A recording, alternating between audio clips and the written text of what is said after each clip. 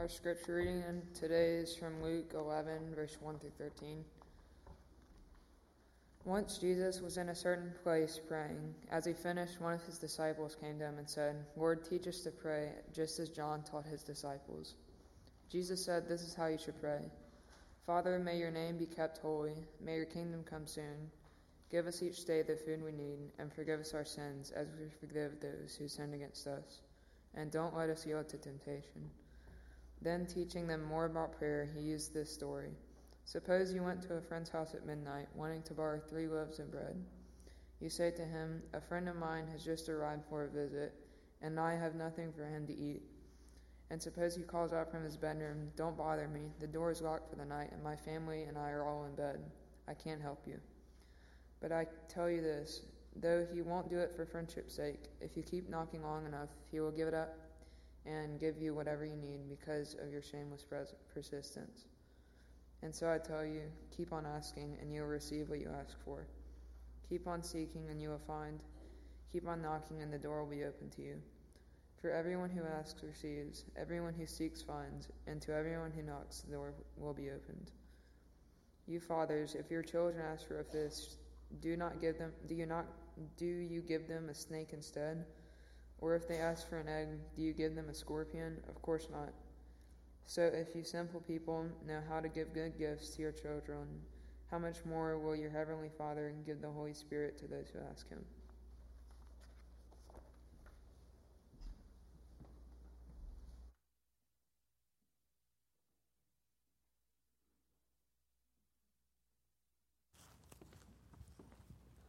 Well, who spent the day yesterday watching old reruns of your favorite shows?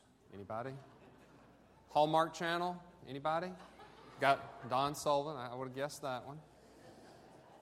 Perhaps you spent a little time yesterday watching some college football. Oh, yes, we got a charismatic over here to my right. Well, one of the fascinating things about college football and sports in general is that there's such a coordinated effort that is made. If you watch any athletic event at any level and you see really a lack of effort, then you know that something is desperately wrong.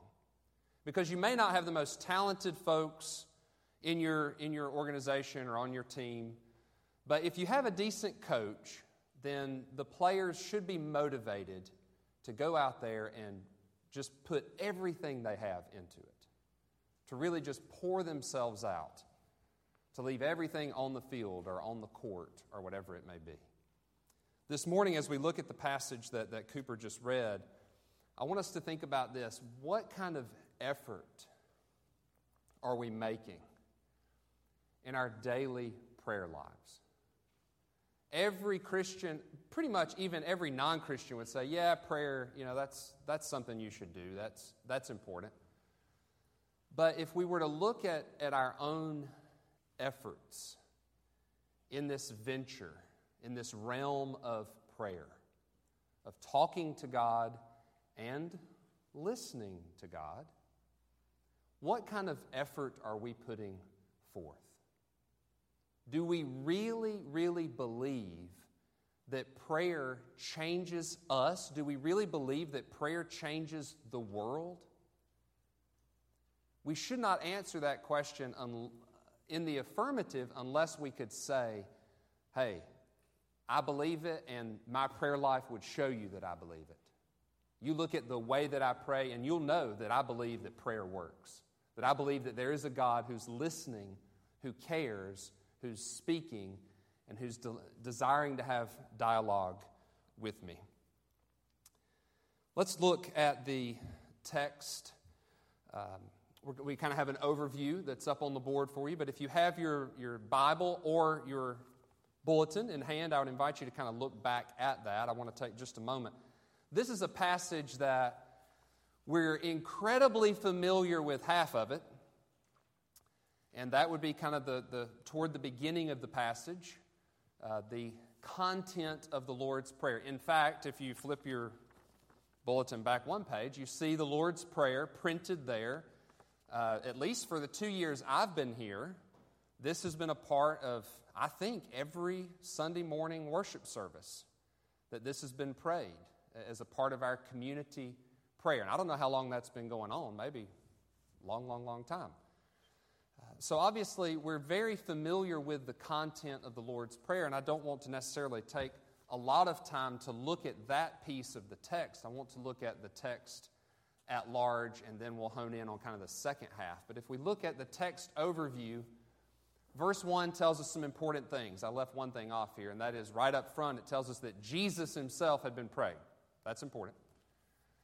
In response to that, the disciples ask Jesus to teach them about prayer. And they let us know that John does this with his disciples, so, you do that for us. You teach us how to pray. Verses 2 through 4 give us the content of the Lord's Prayer, and of course you'll notice that the reading is the short version or the short form of the Lord's Prayer. The way that you and I pray it, nobody created that like a decade ago or anything like that. That form of the prayer that we've been praying shows up in the Didache, which was first century, kind of the teachings of the apostles. So we've been praying it this way for about 2,000 years, but the oldest manuscripts that can be found are this short version, and so that's why most Bible publishers will go with the short version, just trying to be true to the oldest manuscripts they can get their hands on. So we get the content of the Lord's Prayer. Verses 5 through 8, Jesus tells a story. And basically it boils down to someone needing help with hospitality, right? Someone comes in late, they're unprepared to serve food to this person, so they go next door, knock, bother them late at night, we're told, at the midnight hour, and tell them, hey, I've got somebody that's come in, I don't have any food prepared, can you give me some food for this person? And it's late, and the person says, no, leave me alone, we're in bed, leave us alone. And Jesus says, I tell you, not out of any kind of, goodness of character, but just out of being pestered enough. If the person stands there and knocks on the door and just keeps knocking, eventually you and I would do the same thing. We would say, okay, here, take the bread, take the food, leave me alone.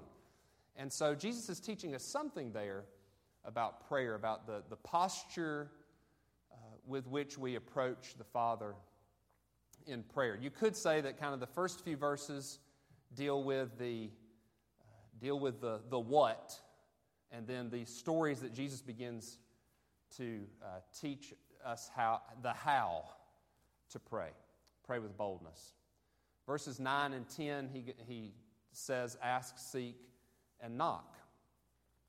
Those who ask are going to receive, and if you seek, you'll find, and if you knock, the door will be open to you. Then he tells another kind of a story here about a child asking a parent for food.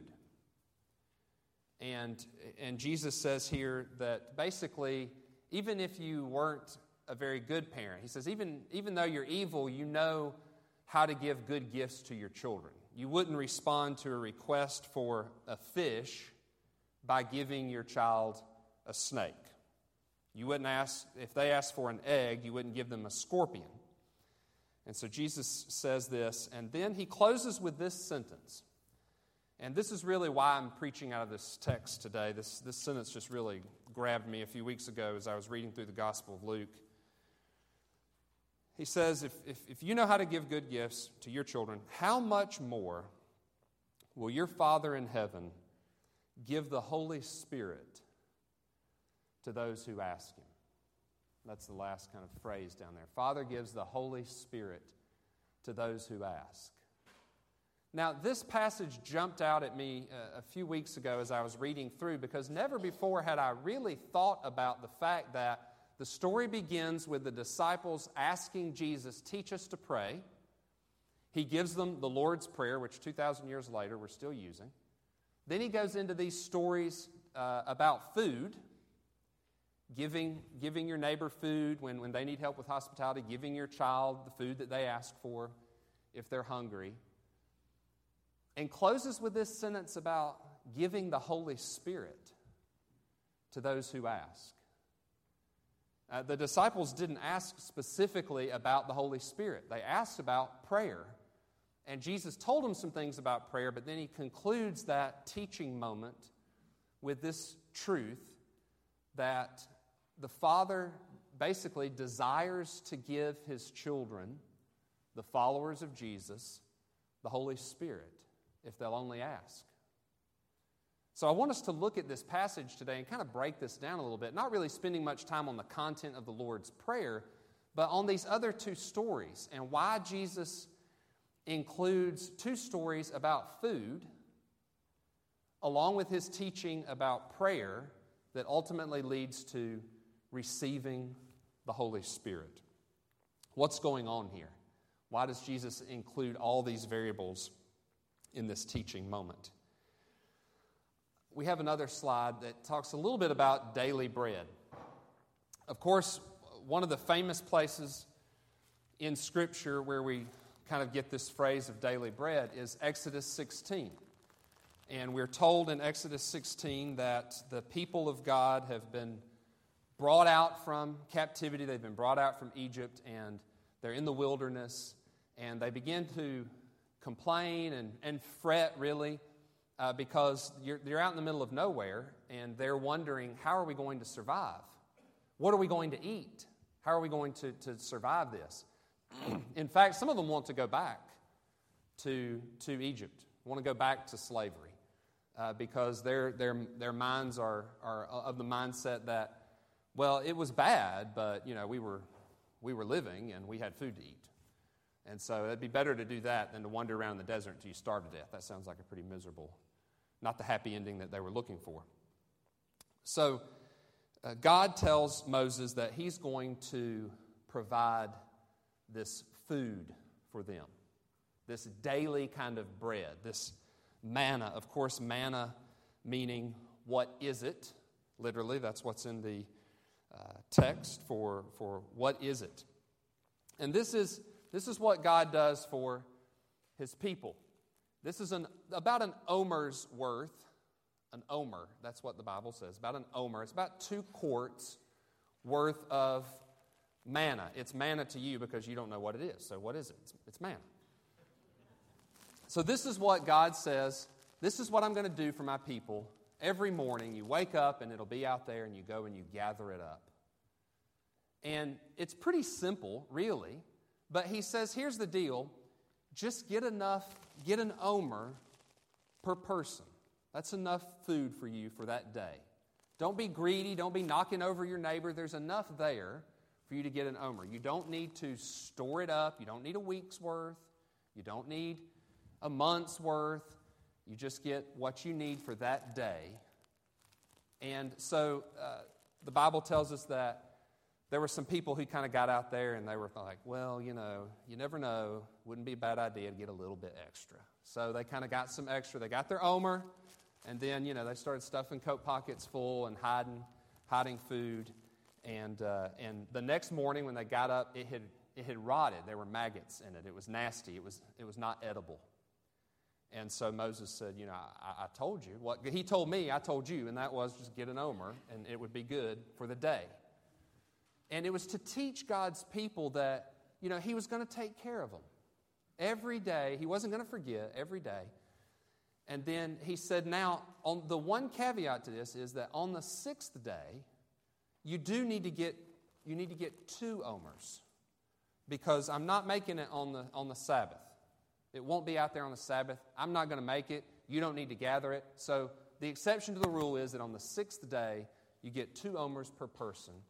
And it will last you through the Sabbath. You'll have enough for the 2 days. But God forgot to send an email reminder, so the people got up on the Sabbath morning, and they went out and looked, and there was nothing there. And it scared them to death. They thought, oh no, he stopped, it's over, it's done, there's no more manna, that's it, we're all going to starve to death. And Moses had to remind them, no, remember, it's the Sabbath. It'll start back on the next day. This was a real learning time for God's people. And so from early on, we get this concept kind of daily bread, of daily manna. And then Jesus has a lot to say about food. Honestly, we don't have time to spend on all of that. But he says some very significant things, especially in the Gospel of John. He says to his disciples at one point, "I have food or bread that you don't know about." And he was teaching his disciples that he was being sustained by more than just physical food. He was being sustained in his soul, in his spirit. The Father was ministering to him and keeping him strong. Of course, we know the story of the feeding of the multitude, 5,000 plus people in John chapter 6, where the fishes and the loaves are multiplied and they're more than enough for everyone. Later in that same chapter, Jesus, one of the famous I am statements in the Gospel of John, "I am the living bread," or "I am the bread of life." And of course, we know that at the Eucharist, Jesus takes the bread and breaks it and says, "This is my body, broken for you. Eat this in remembrance of me." So there's a lot in Scripture about bread, about our daily sustenance, about God providing for us.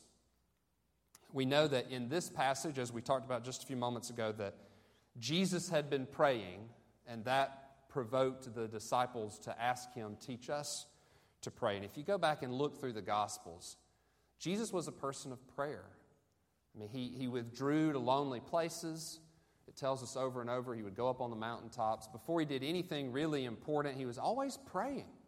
I mean, just praying, a real person of prayer. And so I think he took it very seriously when his disciples said to him, "Teach us to pray." I think that we should pay a lot of attention in terms of understanding what our prayer lives should look like. We've incorporated the content of the Lord's Prayer into just about all of our Sunday morning worship services here at Brookwood, but what about the second half of this teaching? We've been studying on Wednesdays, Lunch and Learn. We've been going through A.W. Tozer's book, The Pursuit of God.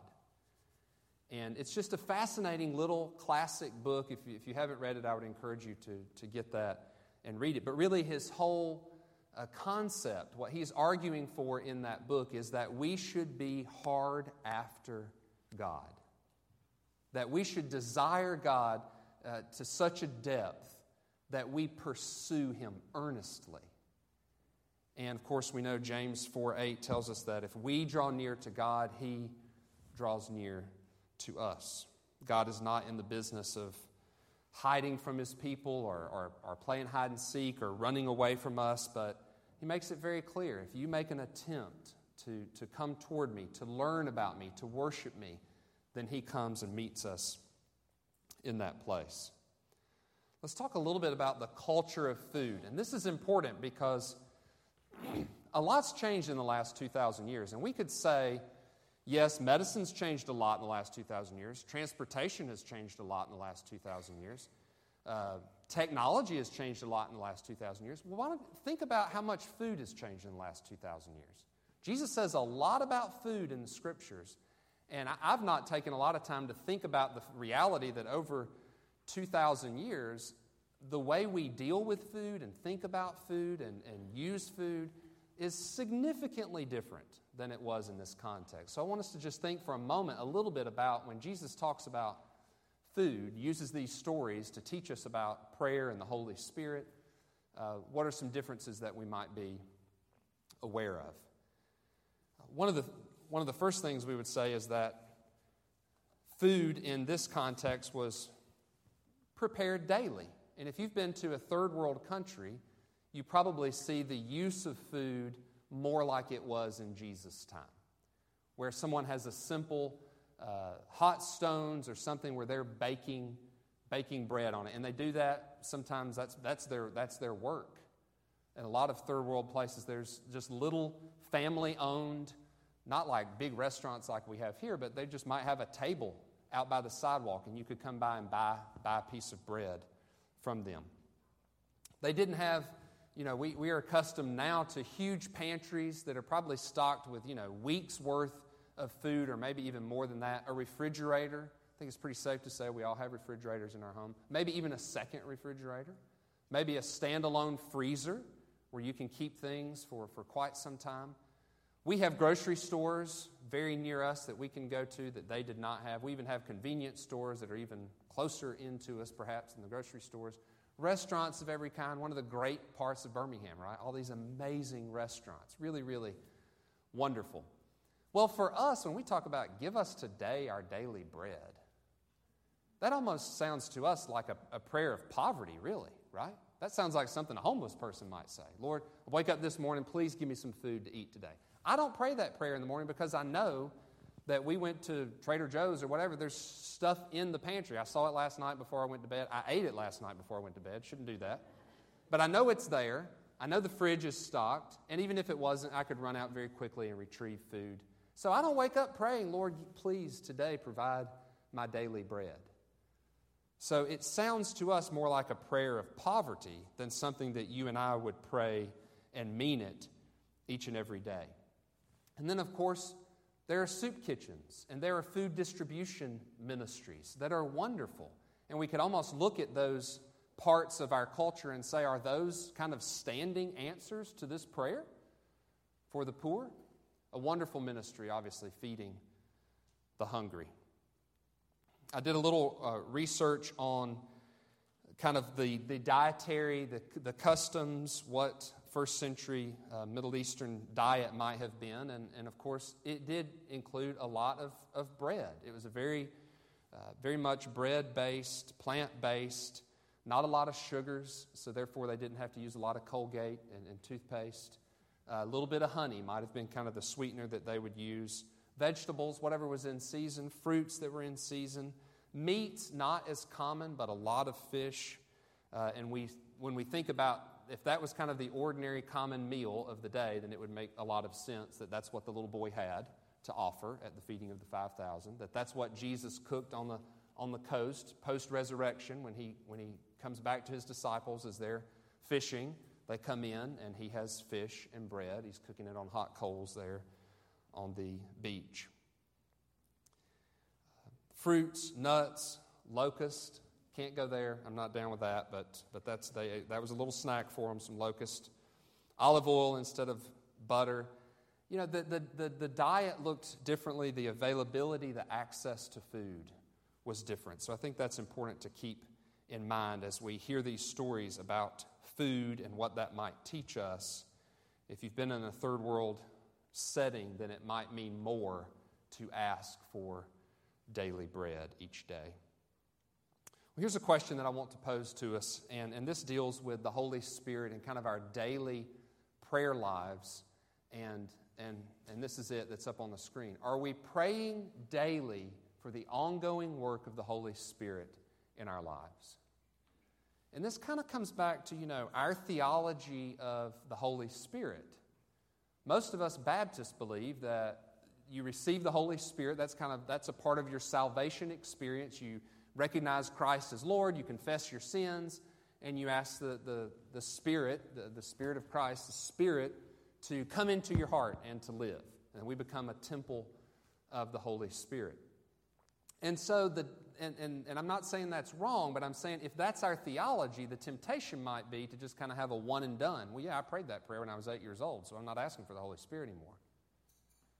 But we need to certainly be aware of what is the Spirit's function. I mean, what is the person of the Holy Spirit about?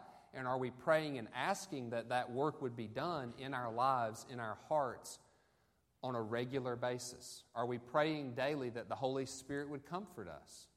That the Holy Spirit would comfort those around us who are going through difficult times? Are we praying daily that the Holy Spirit would teach us?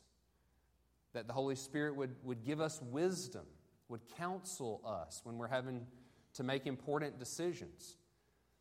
Here's one that we're probably not too good at. Confessionally, I'll say, are we praying and asking for conviction? Well, no. Why would you ask for that? Well, it's a work of the Holy Spirit. Part of our rhythm of being followers of Christ is that we confess that we fall short, right? We mess up. We sometimes don't do the things that we should do, and we sometimes do the things we shouldn't do. Would we rather just kind of not worry about that stuff? That's really unpleasant. I don't really want to think about that. Or are we inviting the Holy Spirit, if there's any sin in me, Show me what it is. Open my eyes to it so that I can confess it and move forward in my maturity. What about empowering? Are we praying that the Holy Spirit would empower us today for what we've got? Every meeting you have, everything you do at work, at home, every conversation that we have that's of importance to us, are we bathing it in prayer? Are we asking the Holy Spirit to give us the strength for the day? Sometimes we just get tired, right? Sometimes we get sick. Whatever it is that we're feeling, are we asking the Holy Spirit to empower us so that we can be faithful that day? Giftedness. We talk about the gifts of the Spirit. Are we asking for those? Or is it just kind of like, well, I wasn't gifted that way, so I don't have to worry about singing in the choir because God didn't gift me with a good voice. Well, if God can do anything, maybe He can take your less than, great voice and make it good enough to sing in the choir at Brookwood Baptist Church. Keith's not here. I'm not trying to kiss up to Keith, but pray a prayer of giftedness. What is our giftedness? Are we utilizing it? Spirit, help me to use what You've gifted me to do. I don't need to be up here singing solos. You didn't gift me to do that, but what did the Spirit gift me to do? And am I serving the Lord in that way? What about renewal? We need that. 23rd Psalm. The Lord is my shepherd. I shall not want, or I have everything I need, if you put it in the affirmative. Makes me lie down in green pastures, leads me beside still or quiet waters. He restores my soul, guides me in paths of righteousness for His name's sake. Restores our soul. That's the work of God. If we're feeling like we're on E when it comes to, I just don't want to read the Bible, that's okay, but we need to pray and ask God to give us a desire to get back in His Word. I'm just on empty. I don't want to pray. I don't know what I should pray. I'm not interested in prayer. I don't have a desire for prayer. That's okay, but what we need to do the very next moment is pray and ask the Spirit to give us a desire for prayer. I don't want to worship. I'd rather just have another Saturday. Well, then we need to pray and ask the Spirit to help us to want to worship. I don't want to love my neighbor. Well, then we need to pray and ask the Spirit to help us want to love our neighbor. Wherever we're falling short, that's where the Spirit is, I really believe, waiting on us to ask, and then God begins to do amazing works. I want to, kind of drawing toward a close here, but I want to take a moment and say a little bit about the story of the prodigal son. You probably are familiar with this story. I'm not going to retell the whole thing, but we know the younger son goes out, blows all that he has, comes back kind of in humility. The father goes out and restores his sonship, right? Get me the ring, get me the robe, get me the sandals, kill the fattened calf. I want to focus on the older brother who comes back in from a hard day's work and hears the sounds of a party and calls someone to him and says, what's going on? Why is there music and what's the party? And they say, oh, well, it's wonderful. Your brother's come home. Well, it wasn't so wonderful, apparently, to the elder brother. We know the story. The father comes out to talk to the older brother. He wants him to come in and join the party, right? So he goes out to him, and he says, come in and celebrate with us. You know, your brother was gone, and now he's home. He was dead, and now he's alive, so we've got to celebrate. And does the brother, jump in there and start partying? No, here's what he says, and it's very interesting. He says, I've slaved for you my whole life. Now, right up front, I think that's a problematic way to begin the conversation. Because it's not about, well, Dad, I love you and I love sharing in this work with you. It's, I slave. Slavery, that's kind of a joyless enterprise. You're under compulsion there. I've slaved for you my whole life, and you, can you just almost see him pointing his finger? You have never even given me a goat to celebrate with my friends. Now the father says, son, everything I've got is yours. Come in and celebrate. And then Jesus doesn't finish that story. So it's kind of left up to us how we finish that story. But here's what I want to ask about that story. When the son says, "You never even gave me a goat," I have to believe that the reason that the father never gave him a goat is because he never asked for one. Why do I believe that? Well, because his younger brother came and asked him for everything he could have. I want my part of the inheritance. And the dad gave it to him. Now, you might say, well, he shouldn't have done that. That was foolish. He should have said, no way. You here, have a little stipend, have a little week's allowance, but I'm not giving you everything because you might be an idiot and go out and blow it, which is exactly what he did. But the son asked for it, and he gave it to him. So I have every bit of confidence that if the older brother had ever come to his dad and said, I want to have a party and I want to have some friends over and can we kill a goat and have this party? I think the dad would have said, sure. He didn't have a party because, one, he didn't have any friends, or two, he didn't want to celebrate, or both. We have not because we ask not. I want to recommend something to you this morning. If you've not read this book or you haven't read it lately, Richard J. Foster's book on prayer. It's probably in the library. Marla, do you know, is it in there? If it's not, we'll get it in there. He wrote Celebration of Discipline, a classic. He followed up with prayer. Incredible. He divides this book into 3 sections. The entire 3rd section is about prayer in the Holy Spirit. Prayer in the Holy Spirit. And there's so much in here that's just absolutely amazing. In his chapter on intercessory prayer, listen to this quote. It is God's desire to bring individuals and families into saving faith. It is God's desire to bring people off of addictions to drugs, sex, money, status. It is God's desire to deliver people from racism, sexism, nationalism, consumerism. It is God's desire to harvest cities, bringing whole communities into gospel fidelity. Organized, corporate, intercessory prayer is a crucial means for the fulfillment of these yearnings in the heart of God. He says, prayer is a way of loving others. Prayer is a way of loving others. And he says in here, if you don't do that, he says, I suggest begin by praying for an increase in your love for others. Marvelous. I could just read. The whole book is absolutely outstanding. And I would encourage you, if you really want to grow in your prayer life, I'll say this. You will not be able to avoid it if you read this book. I really think it has so much richness to teach us about our prayer lives.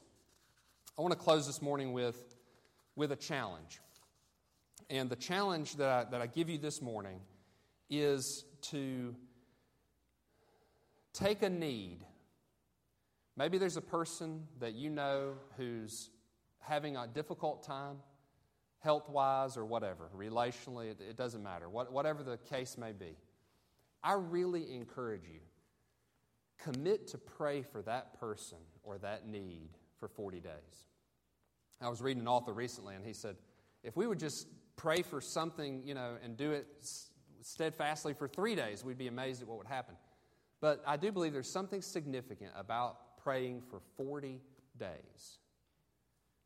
I would encourage you to identify a need or a person, put it in your phone at 5 a.m., a repeat calendar in your appointment in your phone, so there shouldn't be anything much before that. If you get up before 5 and you've got things in your calendar, good for you. Make it 3 a.m. But put it in your phone for 40 days and pray every morning. You'll be surprised at how quickly, when you wake up, the first thing that you think about is that need. And you pray for it. If it's a person, let them know, I'm going to pray for you for 40 days. And when that 40 days is up, let them, today's the 40th day. I want you to know I've been praying for you for 40 days. Now, you may say, well, is this some kind of little gimmicky thing? Well, listen, I'm just saying, if we believe that prayer is serious business, it's the work of the church, right? We believe that God hears it, that He likes to be asked things. Jesus says it right here. Ask, seek, knock. Ask, seek, knock. Teach us about prayer. Okay, here's the Lord's Prayer. Now get this. Persevere, be bold, do it every day, press on, press on, press on. I think we'll be absolutely astounded that there will be some kind of progression, some kind of revelation, some kind of breakthrough that will happen in those 40 days. You may say, well, I'm not, all that holy. Well, listen, God says that we're supposed to pray and ask. Apparently, He likes to be asked. Anna Carson, you hear me? Daddy's going to talk about you for 1 second. The other night at the dinner table, and I'm highlighting this because it so infrequently happens with some other people around the table. I won't name them. But she said before she got up, Daddy, may I be excused? Now, that was precious to me. And like I said, I don't hear a lot of that around the dinner table at the Dempseys. But I thought it was sweet that she asked. And I said, no, finish your green beans. No, I excused her from the table. But God really looks at us like we are His sons and daughters. He loves us. He treasures us. And when we ask Him something, one of two things, either He's going to give it or He's going to change the shape of that prayer to become what He wants it to be. I'm not encouraging you to, pray for a new car for 40 days. But if you need a means of transportation, pray for it for 40 days, and I bet He can figure out a way, whether it's a new car or some other means by which He can meet that need. Would you pray with me? Heavenly Father, we give You thanks today for the gift of prayer, for the incredible responsibility that we have to talk with You. The invitation is incredible, God. You are the Creator of the universe. And You desire to hear from me, from each person that's sitting in these pews this morning. You desire that we would talk with You, that we would share our hearts with You, that we would pray for those that we love, that we would lift up needs to You, that we would ask You, that we would seek after Your will in every situation, that we would knock on doors with boldness, Lord, that we would persevere, that we would not just, with some lukewarm spirit, pray about something once and then move on.